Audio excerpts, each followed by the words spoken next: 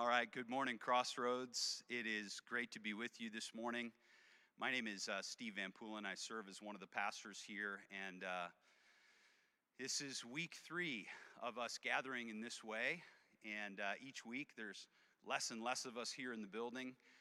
Please be assured that there's just 4 of us in here this morning. It's just Will, RJ, Rod, and myself. And we haven't been 6 feet. We haven't been within 6 feet of each other this whole morning, but we're glad that you're gathered. It was a beautiful time, just the last 10, 15 minutes of praying through and envisioning our body being gathered together. And whereas we don't celebrate the fact that we have to be disconnected at this time, we're picturing that as an expression of the kingdom of God, that we are gathered all over West Michigan. And I know even some people are gathered from other states and other countries, so welcome. We wanted to start this morning by just saying thank you. It really has been an amazing picture of the kingdom of God, the reality of Jesus on the throne, in terms of our family and the community here in West Michigan. It really has been a beautiful picture of when darkness presses in on light, how much brighter the light gets. And so we just want to thank you for your generosity to each other, towards each other, your generosity to the city. And we just want to encourage you to keep going. It's a beautiful picture of the unity that we're called to, the unity that Jesus prays for us, the unity of the body of Christ, the church.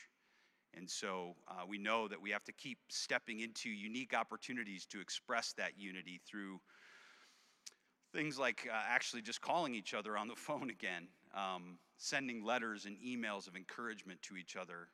We just want to encourage you in the weeks to come to press in that way and seek each other out in community. We have an online system that is like our directory. Maybe now is a good time to go upload your photo, and so that we can begin to see each other in that way. One of the things that along those lines that we know that we can do is pray and seek God. And so we want to encourage you as well this week and in the weeks to come. We've gotten email after email from Organization, World Vision, Grand Awakening, Forgotten Man Ministries, and others that are calling us to pray for revival, for restoration, for healing, for repentance. And so we've stepped into that ourselves. We have a prayer time, an hourly prayer time throughout this coming week, starting on Monday, lasting until next Monday for 7 days, 12 hours a day. If you go to the website, you can sign up for a prayer slot there, and I just want to really encourage you to do that. I want to encourage you to take the time to pray at home, pray with your family, pray even connected with others, so you can share the times via video call. As you do that, I'm not very well versed in hashtags, but because we can't have a physical presence here in the prayer room and have notes and things up on our chalkboard, we want to encourage you to make use of the hashtag Crossroads Prayer. For those of you that are social media savvy, unlike myself, but use that hashtag as a way for us to collect that, and perhaps we can put a blog out about it or share it as a family in weeks to come. So again, thank you for joining us. We're going to take some time now, and we're going to hear from Tim and Shayla Bassett, who are just going to share a little bit about what God's doing in their life right now in this season. Thanks. Hey Crossroads, we're the Bassett family. My name's Tim, and this is my wife Shayla, and we have the joy of doing the call to worship this morning. Every day of this past week has brought about daily changes. As a stay-at-home mom, my typical week includes things like my Bible study, thriving motherhood, play dates with friends, my mom, my oldest going to school. All of that has now been completely disrupted, and it's gotten a lot more lonely in the past week or two. Whether you're home with kids or home alone or on the front lines in the medical world, I know your life has gotten disrupted as well. And I think that's why maybe our call to worship needs to look a little bit different.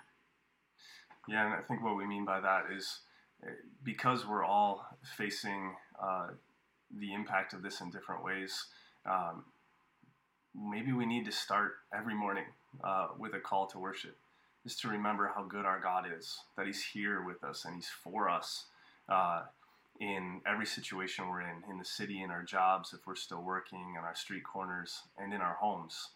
And I think for Shayla and I, a couple days ago, if we had started our morning with a call to worship, reflecting on the Lord, letting Him calm our hearts, maybe our marriage wouldn't have been so negatively impacted. Just really quick, when we heard the news, Shayla had a moment of a little bit of fear and anxiety.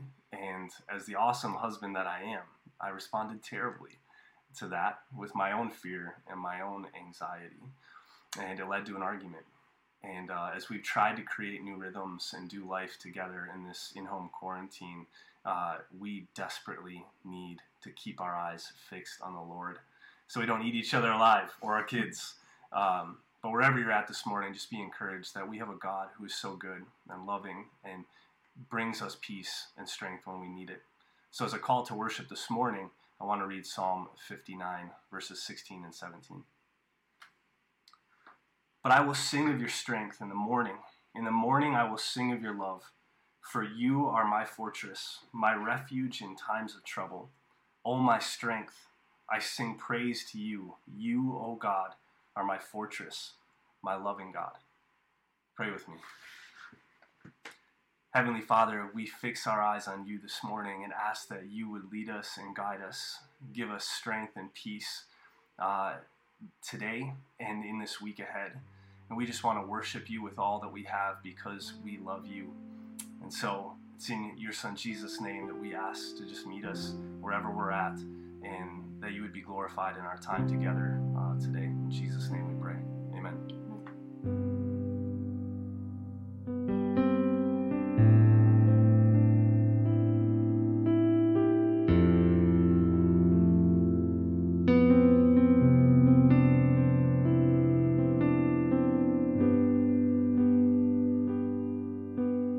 Sing this together for our families, for our houses.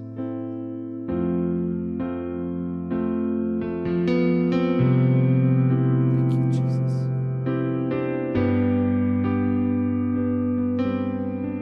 All right, here we go. You are here. And you are here. You're moving in our midst. We worship you. We worship you. You are.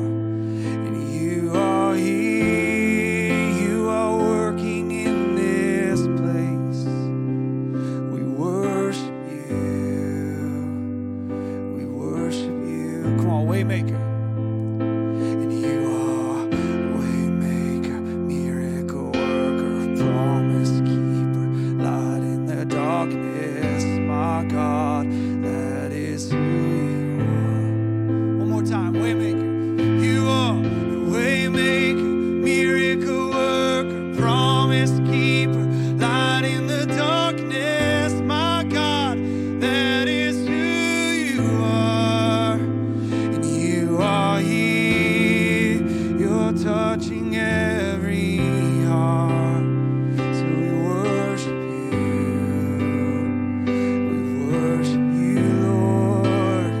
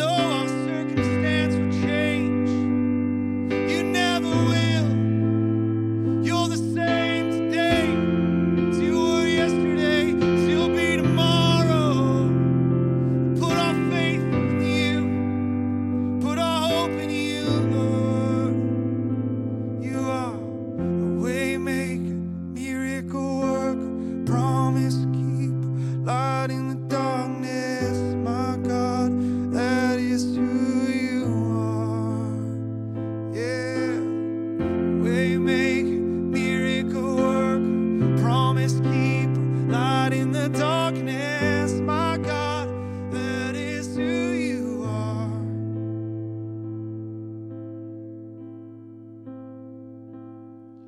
My fear doesn't stand a chance when I stand in your love, and my fear doesn't stand a chance when I stand in your love, and my fear doesn't stand a chance when I stand in your love.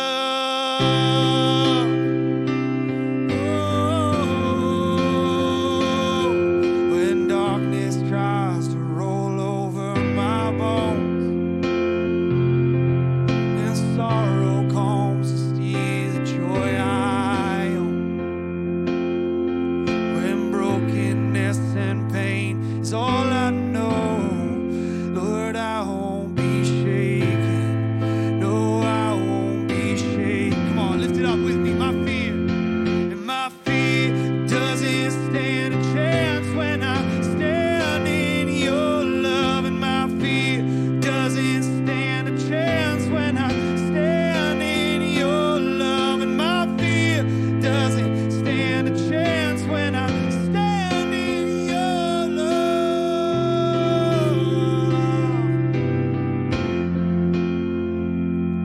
And shame no longer has a place to hide, and I am not a captive to the lies. I'm not afraid to leave my past behind, and I won't be shaken. I won't be shaken. And my fear doesn't stand a chance when I stand in your love, and my fear doesn't stand a chance when I stand in your love, and my fear doesn't stand a chance when I stand in your love. Come on, there's power, and there's power that can break off every chain. I believe it. There's power that can empty out a grave. There's power that can save. There's power in your name, power in your name. My fear doesn't stand a chance when I stand in your love. My fear, when I stand in your love, my fear doesn't stand a chance when I stand in your love. Let your love be our foundation.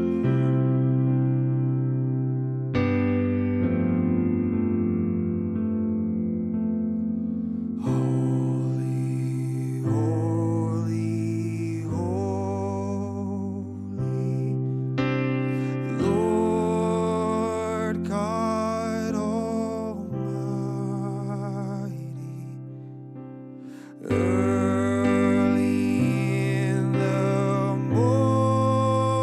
morning, our song shall rise to thee. Holy, holy, holy, so merciful and mighty, God in three persons, blessed Trinity.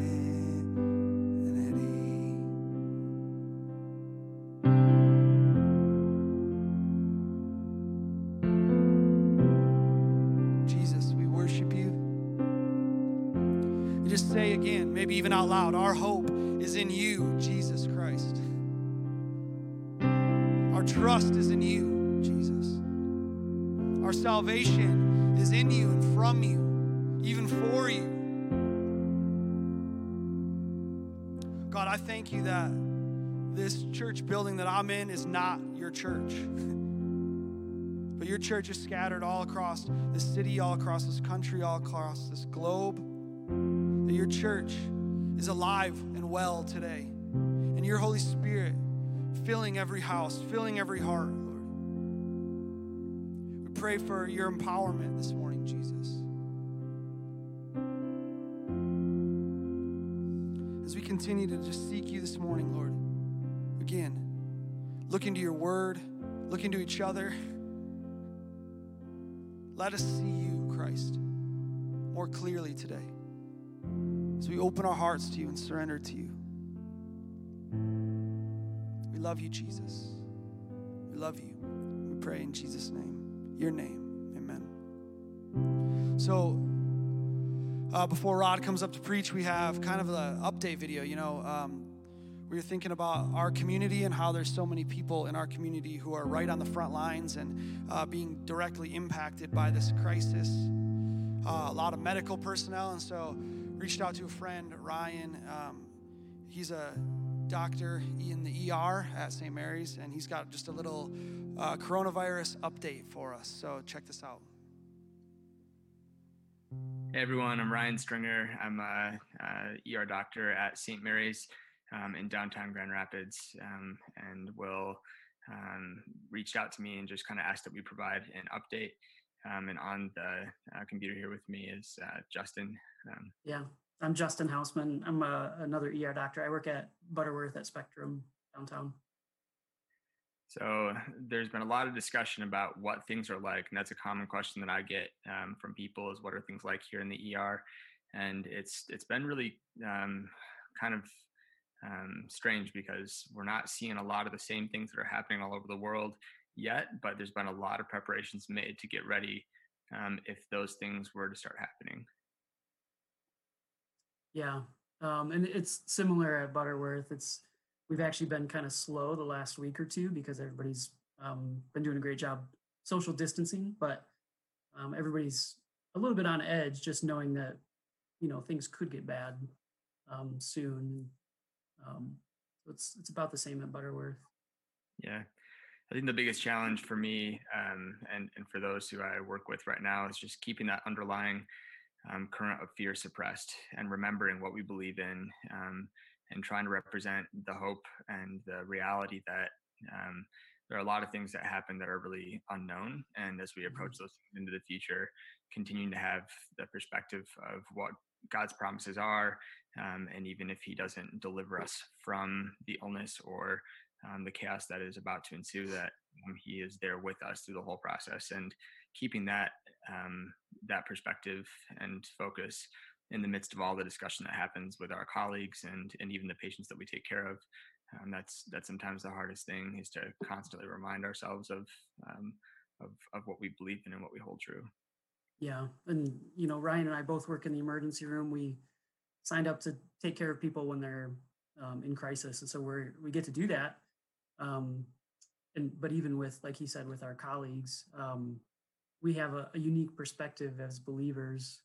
We have a security and a hope that not everyone has, and so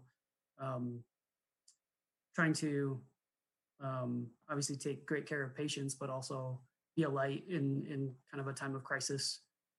So we appreciate prayers, and we'll see what the next few weeks holds. Yeah. Just if you don't mind, I'm just going to pray for the two of us and everyone else who's in healthcare. I know there's a pretty strong representation within our community at Crossroads of all kinds of people serving tons of different roles in this very important process. And I'll just pray for them. God, I just thank you for the truth that you've given us and the ability to take care of people in their times of need. And in this chaotic world right now where things don't seem to make sense and there seems to be a lot that's unknown, I just pray that you would provide us with your peace and that we'd be able to confidently step into the lives of those who are having so much fear and so much uncertainty, and that we would be able to constantly practice that every day and giving up all of the anxiety and confidently stepping forward with the gospel and the truth that we know that is has been true for generations and will always remain the same, that despite a changing world, that we can always count on you to guide us through that. I just pray that you'd give everyone strength to get through the long days if they're coming, and that you keep our families safe. And we do pray for health and healing for those who are sick. Just thank you for all the promises that you've given us and for this incredible community that we have to step alongside with us in this time. We pray all these things in Jesus' name. Amen. Amen. Thanks, guys. Appreciate all the prayers. Thanks. Good morning, Crossroads.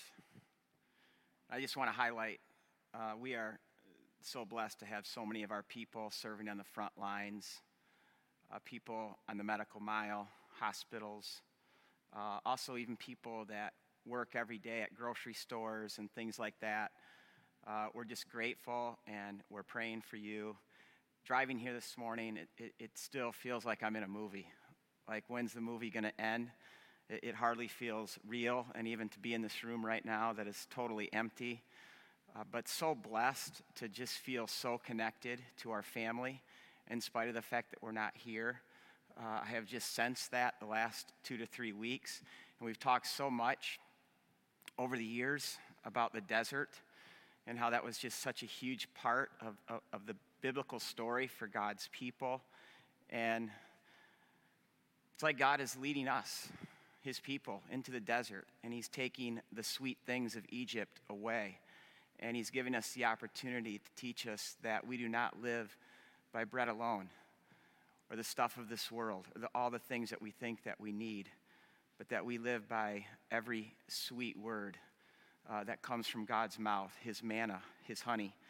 And so today, I can't believe that we come to this part in John's gospel, John chapter 3, which is probably one of the most well-known passages in the Bible, let alone John 3:16, probably the most famous verse.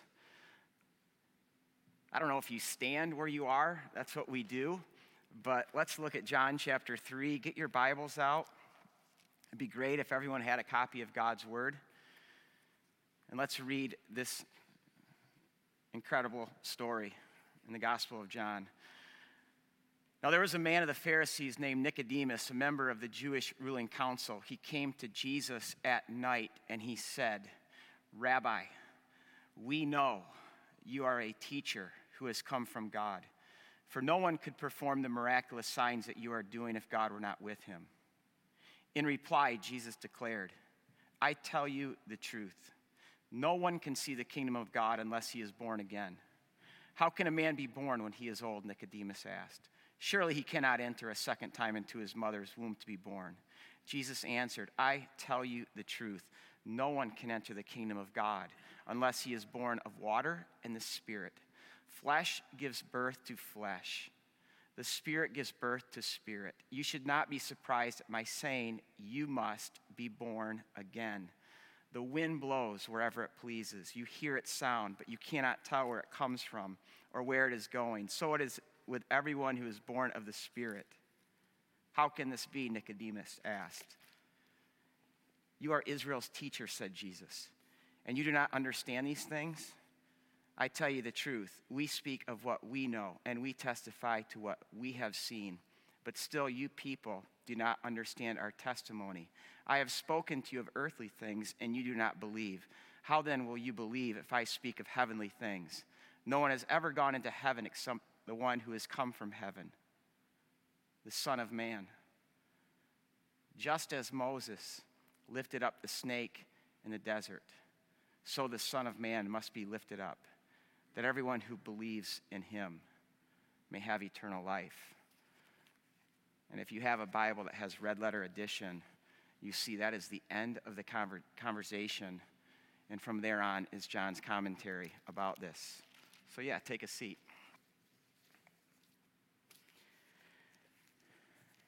So let's study this together. Now, I'm just going to throw some questions at you. Let's start with Nicodemus. Who is he?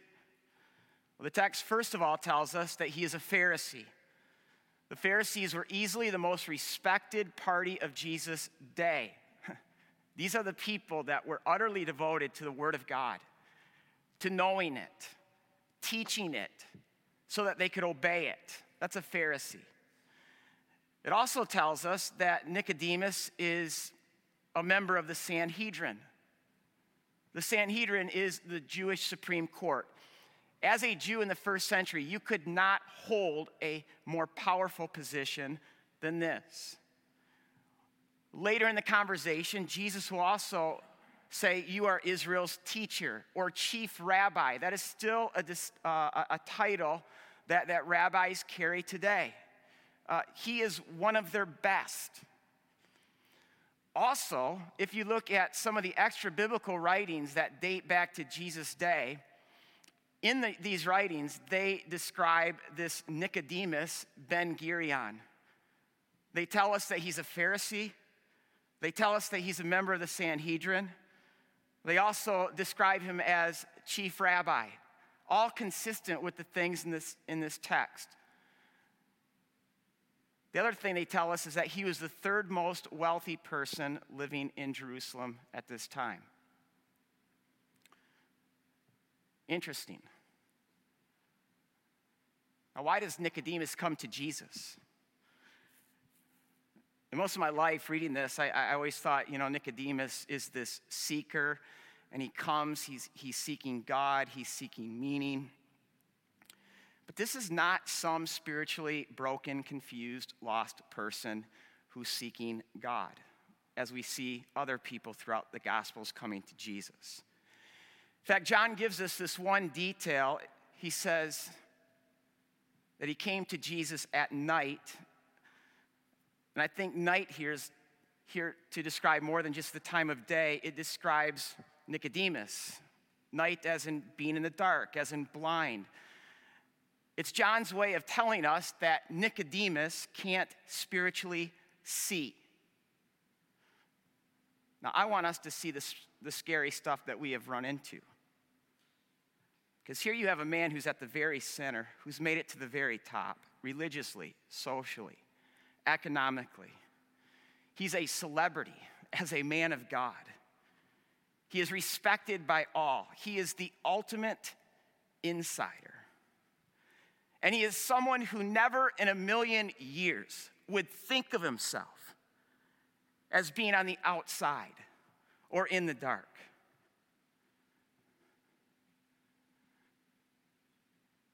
Just like we can think we're in. We're in with God. I go to church. I read my Bible. I say my prayers. I'm a good person.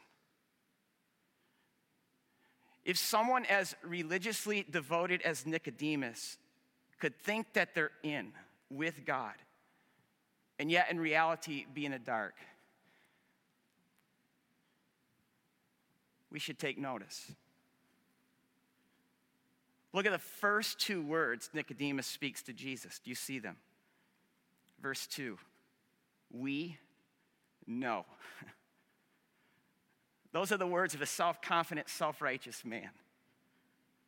Nicodemus is coming to Jesus, I think, for one reason, not to have his life fixed, but to fix Jesus.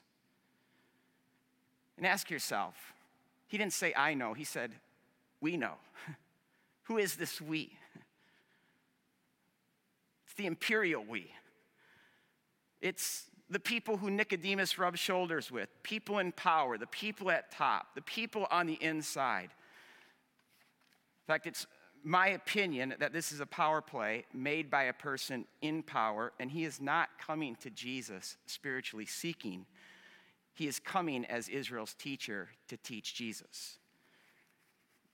And I think this kind of sets Jesus off, because Jesus quickly then takes control of the conversation.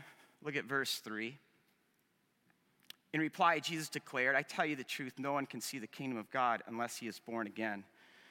And it feels like here Jesus is just changing the subject, but he's actually taking this right to Nicodemus's problem by saying, I tell you the truth, Nicodemus, unless a person is born again, they will never, ever participate in God. Well, this begs the question, what does it mean to be born again? This is not a new term introduced by Jesus. Born again is throughout the Jewish writings of Jesus' day, because Gentiles oftentimes converted to Judaism, and when they were converted and after they did baptism, the mikvah, the Jews would then say, this Gentile has been born again. And this is why Nicodemus is confused, because he isn't a Gentile. He's a Jew. Jews don't need to be born again. Jews are God's chosen people. And now Jesus tries to explain this to him. He's trying to help him. Look at verses 5 to 8. Just read these out loud wherever you are. Have someone in the room read them right now.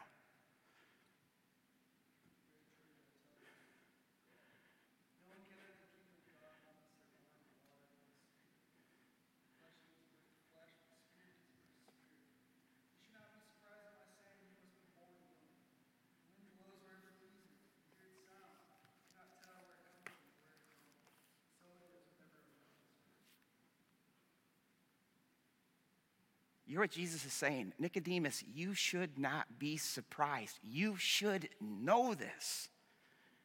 This is 101. Jesus talks about the water and the wind, and the wind in the original language also means breath. It means spirit. In Hebrew, it's the word ruach. And where does wind and spirit and water first show up? Creation. The holy wind, God's holy breath, blew upon the waters and the watery chaos. Out of it came order and beauty and light and sky and stars, galaxies, water, birds, fish, mountains, plants, rivers, animals, humans. And God stepped back from all of it and said, wow, this is good. And as God's world fell back into chaos, the promise of the scriptures is new creation, that God would come again and recreate the world. Listen to what God says to the prophet Ezekiel in Ezekiel 36:25. I will sprinkle clean water on you, and you will be clean. I will cleanse you from all your impurities and from all your idols. I will give you a new heart. I will put a new spirit in you. I will remove from you your heart of stone, and I will give you a heart of flesh, and I will put my spirit, my ruach, in you to move you to follow my decrees, so you'll be careful to keep my Torah. And then you go into the next chapter of Ezekiel, Ezekiel 37, and there Ezekiel's given this horrific vision, this valley of death, this killing fields of carcasses and skeletons. And the question, can these bones live? Can they live? That's our question. Look at all the dead stuff. And look around. It's so much more than a virus. Corona is the tip of the iceberg. Do you know that 8,000 children yesterday died of starvation? Do you know that hundreds of thousands of children were trafficked yesterday? I mean, that too is just the tip of the iceberg. There's dead stuff everywhere. Can these bones live? Look at the dead stuff in your life. I know I've had a lot more time to look at the dead stuff in my life. The dead stuff in my marriage, the dead stuff in my family, the dead stuff in my character. What needs resurrection? Can this dead stuff live? That's the question. And God's answer in Ezekiel 37 is yes. Because when the Ruach of God, the holy wind, is once again breathed into death, there will be rebirth, new creation, resurrection. Don't for a second think that Jesus came to this world to morally reform us or to conform us to a new set of standards. Jesus came to the world to transform us, to change us utterly from the inside out. And the only way to describe this is this phrase, being born again. To me, this is the most beautiful and exciting truth there is. It's a truth that people can actually change. We're not talking about cosmetic or superficial change. It's that my life can change. My heart can change. The old can become new. The bad in my life can become good. The dirty and the stained things can become clean. That all this dead stuff can be resurrected into new life. Do you believe this?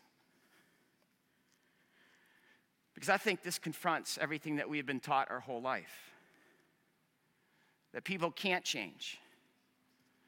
That my relationships can't change. My view of myself can't change. This addiction that I've had all these years, that can't change. My moods can't change. My bitterness can't change. So what do people do? They just develop strategies to cope.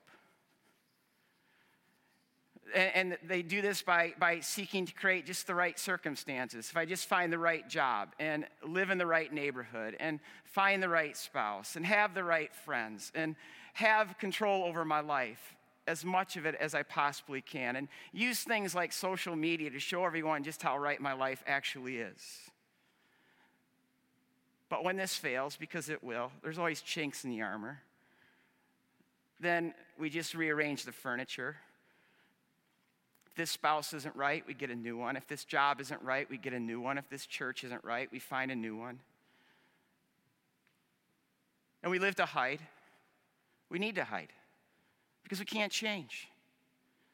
So we need to hide the addiction. We need to hide the jealousy, the depression, the broken marriages. And all the hiding, then we become slaves to putting a good face on every broken area of our life. And I'll tell you this, being religious and spiritual is a great way to hide. And eventually we will medicate because we need to medicate the brokenness, the hurt, the fear, the anxiety, the disappointments. And the medication often turns into addiction. And this is so much of our world today. And into this, Jesus says, you can be born again. You can hit the reset button on your life and you can actually start over and get a whole new heart, a new life, a new identity, and become a whole new person. And what Jesus is saying to Nicodemus, he is also saying to us. I don't care who you are. I don't care how religious you are, unless you are born again. You will never participate in new creation that I am here to unleash. Look at verse 10.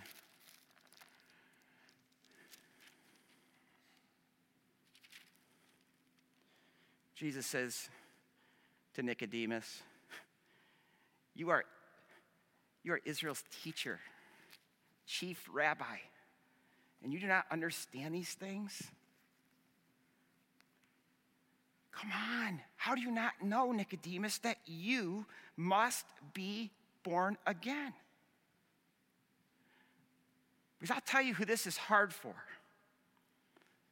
This truth is hard for the Nicodemuses of the world, for those who are on top, those on the inside. This is actually bad news.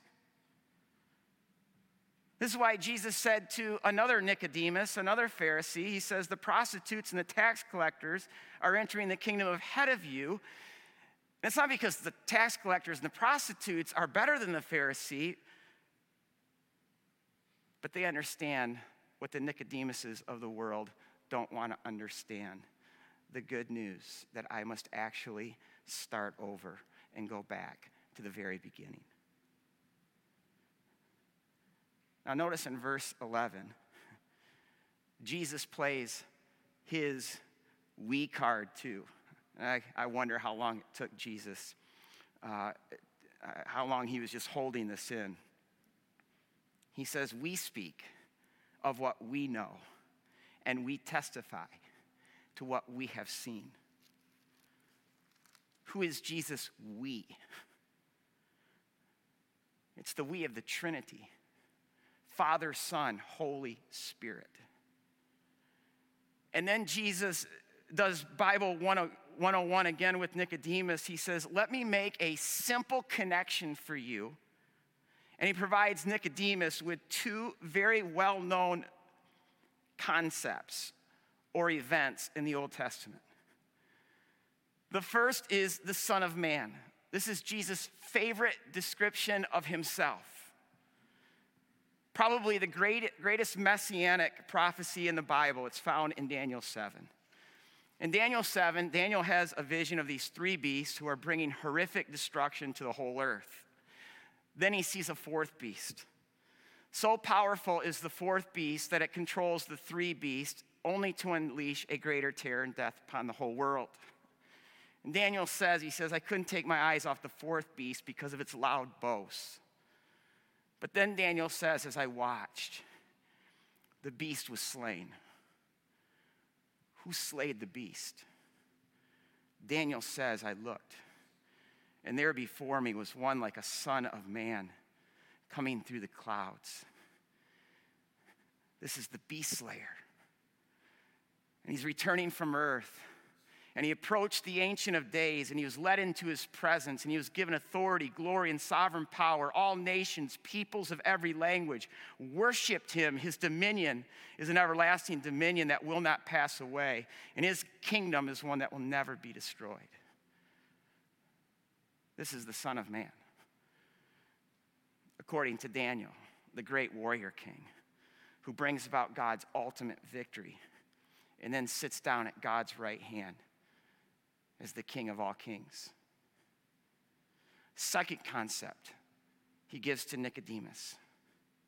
This unique story that happens in Numbers 21. The whole event is a bit strange. It happens toward the end of the 40 years when God's people are in the desert. Now it's time for them to enter the promised land. They have this long journey that brings them now into a new desert, which is so unknown to them. And they revert back to what they did at the beginning. They complain, they whine, they blame God, they blame Moses. When this happens, our text reads that God sent a plague of poisonous snakes. Now, sent is an unfortunate translation. God released them. Or better yet, he removed his hand of protection. Because in Deuteronomy 8, which would be a great text for you, your family, to read today, God says, Israel, do you remember how I led you through that desert? How I tested you? How I took your candy away so you could know true food, the food of my word? Do you remember how I disciplined you? The way a father disciplines his son. By the way, the word discipline, disciple is in the word discipline. There is no discipleship without discipline. And then look at what he says in Deuteronomy 8, verse 4 and 15. Your clothes did not wear out. Your feet did not swell these 40 years. And he led you through the vast and dreadful wilderness, that thirsty and waterless land with its venomous snakes and scorpions. And he brought you water out of the rock. In other words, God says, I protected you of all of that. But now God has removed his protection. Why? So they can see how lost and how broken and how vulnerable they are without him. This is why God leads us into deserts. This is why God turns the tables over in the temple. This is why God removes his protection. He loves us too much. He isn't hurting us, he's helping us. And it's in this situation then that the people cry out to Moses, Moses, we have sinned. Please intercede for us. And God tells Moses, Make a bronze snake, Moses. Lift it up on a pole. This is not just any pole or any stick. In the Hebrew, it's a nes. A nes was a victory banner, a flag that armies took with them into battle. So God says, take this bronze snake and place it on one of those poles, one of those flags that you fly when you go into battle. And this is going to be my flag. This is going to be my victory banner. And for those who've been snake bitten, all they do is need to come to this pole, this flag, and look and live. So Nicodemus, go away and think about this. Son of man, snake on a pole.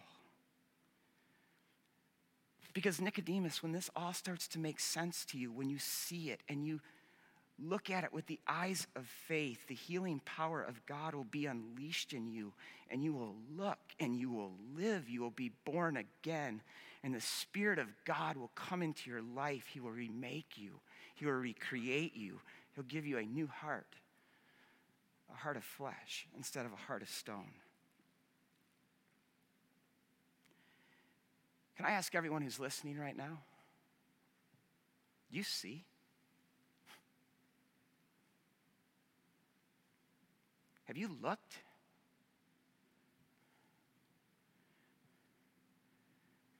Do we actually see the real beast that Christ came to slay? That our greatest enemy right now is not corona? That's a flea bite compared to the disease of sin. Sin is the beast. And this beast had several faces. Sin has several faces. Greed, selfishness, pride. Our insatiable desires for control, significance. Our insatiable need for comfort, safety, stuff, money, vacations, pleasure, food, sex, approval, attention, likes. And think about everything we do to have these things. This is the virus that is destroying us and destroying our world. And think right now, all the measures that our entire world is going through right now to avoid, to reduce, and to destroy this virus. What if we were 1/10 that serious about the virus of sin? Why don't we respect sin the way we respect corona? Why don't we fear sin the way we fear corona? Why don't we flee it, run from it, ruthlessly get it out of our lives? And even when we do get serious about sin, it's usually someone else's sin. We're a nation today of critics who are so quick to blame politicians, bosses, coaches, pastors, parents, our spouse, even God. G.K. Chesterton, writing into a British paper that was doing an essay on what's wrong with the world, his essay consisted of 2 words: I am. Yours truly, G.K. Chesterton. We will never love God if we don't see the greatness of our sin. And we can be like Nicodemus, we can make it to the top, but we can still be in the dark. But you know why we can actually look at our sin? Not make light of it? see it in all its grossness, the gravity of it, the hurt that it's caused us, the hurt that it's caused others, is because God has provided a place for us to take it and be healed of it.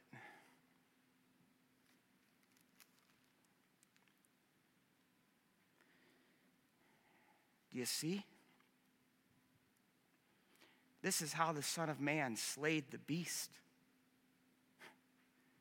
This is God's niece. This is the victory of God. It's the Son of Man attached to that pole. As a snake, no less.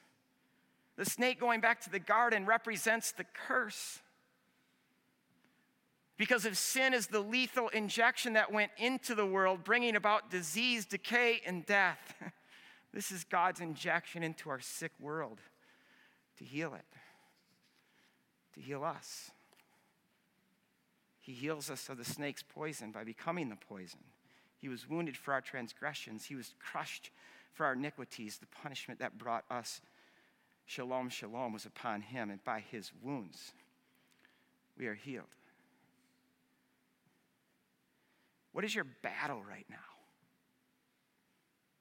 An addiction? Pornography? Bitterness? Loneliness? Cancer? Depression? Hopelessness? Bankruptcy? Injustice? What needs to be healed? Jesus says all we need to do is come to this niece and trust it with our very life. And the healing power of God will be unleashed, that we too can look and live and be born again. Have you looked? I know what some of you are thinking right now. You mean all I have to do is just look? Well, look means you're not looking unto yourself anymore. You're not trusting yourself. It means you are now looking to Christ. You're trusting him with your very life. Because it's not our blood, sweat, and tears that brings this about. It's his. It's not our labor. It's not anything that we can do and offer God. It's his labor that he offers to us. I mean, think about when you were born into this world. I know you can't remember that. None of us can, but we've watched it if we've been married and had kids. What did you do when you were born? Nothing. It was a labor and the suffering of someone else. It was your mother. I watched 3 of my own being born into this world. I witnessed the labor and the suffering of my wife, Libby, that she bore as she brought those kids into the world. Do you realize that Jesus became like our mother who did all the labor and offers us this new birth? And all we need to do is stop trusting ourselves, our false saviors, and place our complete trust in him.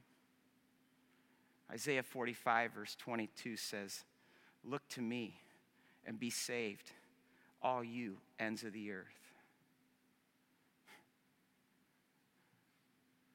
What happened to Nicodemus? Something tells me Jesus had a profound impact on him that night. And that he took Jesus' words to heart and he pondered them deeply.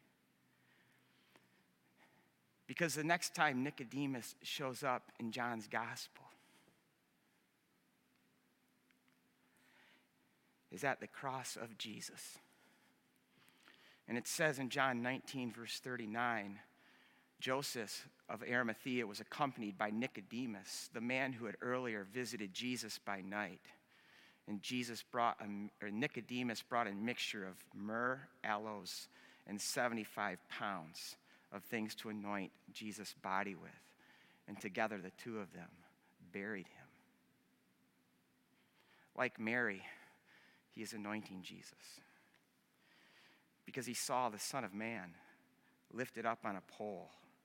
And when he saw this, he looked, he trusted, and he lived and his heart left the night, and he was born again. For us today, it really doesn't matter who we are or what we think we bring to the table. We just need to look. Turn from our sin. Turn to God. Fix our eyes on Jesus. And God is just helping us in this season to do that a lot more. Let's pray.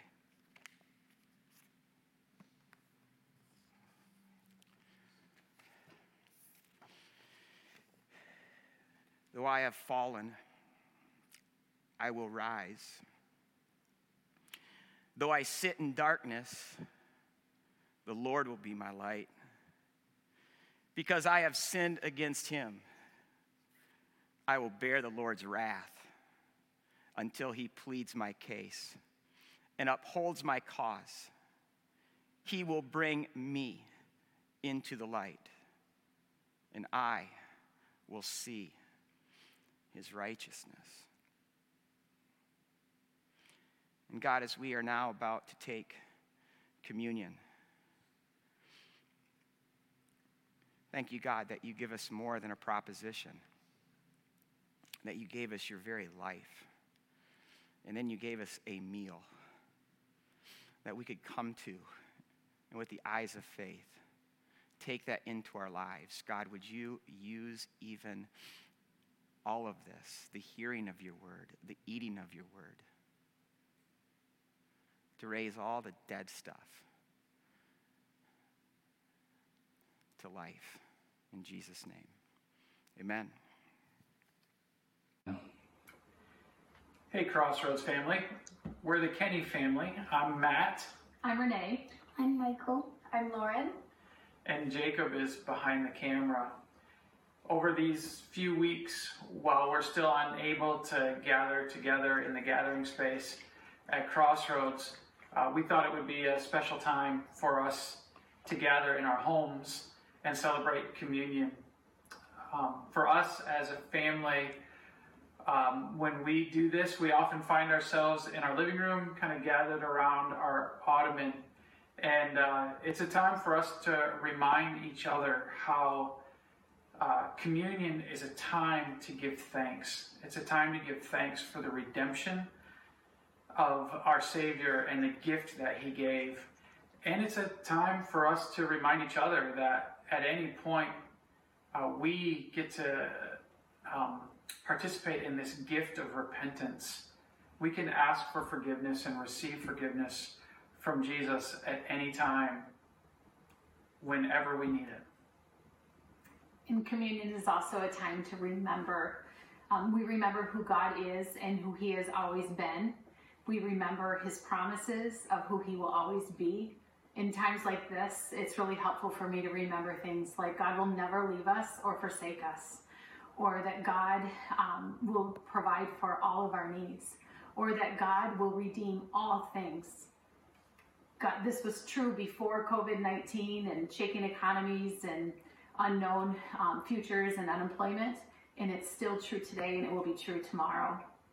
And lastly, communion is a remembering that Christ broke himself open and poured himself out for you and for me, and Christ invites us to now open ourselves up and to pour ourselves out for those that he loves and cares about in this world.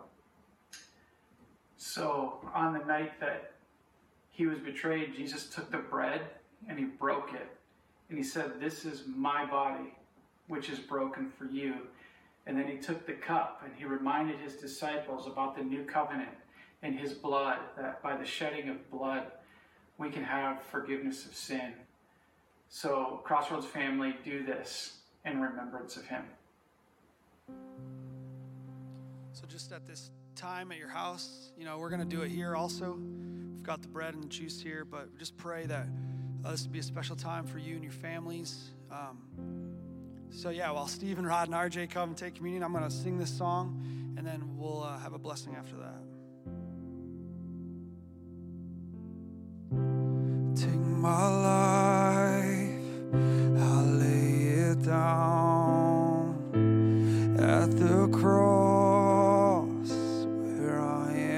found. All I have, I give to you, my God.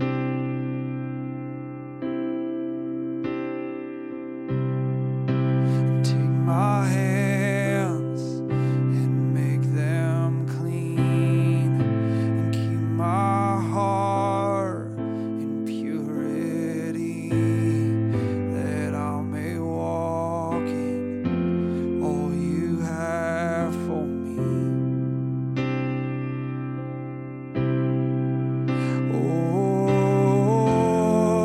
Oh, here I stand, arms open wide.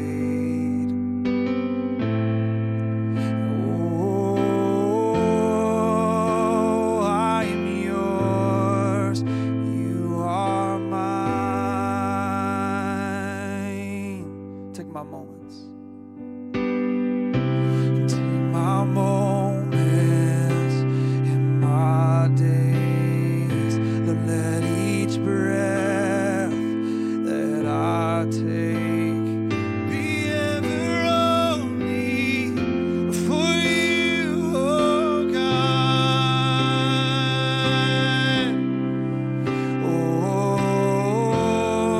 Oh, here I stand, arms open wide. Oh, I am yours and you are mine, and my whole life is yours. I give it all, surrender to your name, and forever I will pray. That have your way, and have your way, and my whole life is yours. I give it all, surrender to your name, and forever I will pray. That have your way, have your way. Oh, here I stand, arms open wide. Oh, I am yours, Lord, you are mine.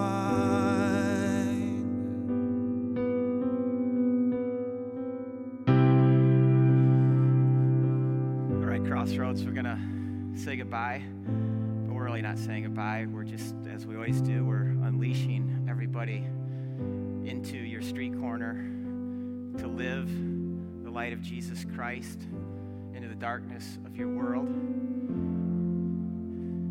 Receive his blessing. May the Lord bless you and protect you. May the Lord make his face to shine upon you, to be gracious to you. May the Lord lift his countenance upon you, and may he give you all his peace. In the name of Jesus Christ, amen. And also, let's sign up for prayer this week. We know what to do. We know what our marching orders. This is a time for us to pray. And so this is not an I have to, I know it's an I want to for all of us. Have a great week.